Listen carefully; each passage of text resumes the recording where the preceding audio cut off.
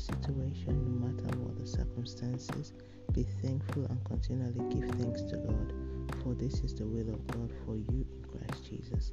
Let's move on to the prayer point. Heavenly Father, I worship your majesty and honor your holy name. Thank you, Almighty Father, for this new dawn and grace of life.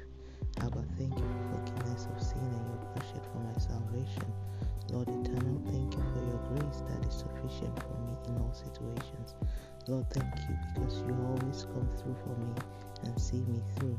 Lord, thank you for not allowing the evil ones to have the last say over my life. Abba, thank you for removing all barriers and limitations from my situation. Lord, thank you for cancelling the evil reports and for giving me victory. Lord, thank you for peace that stills every storm in my life.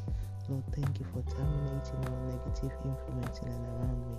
Lord, thank you because it will never end the way the enemy planned it in my life and family. Lord, thank you for this country, for what you are doing, because your will only will prevail.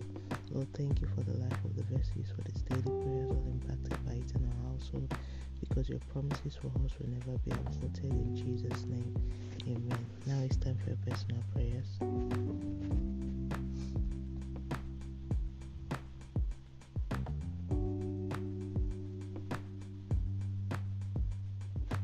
And so shall it be in Jesus' name.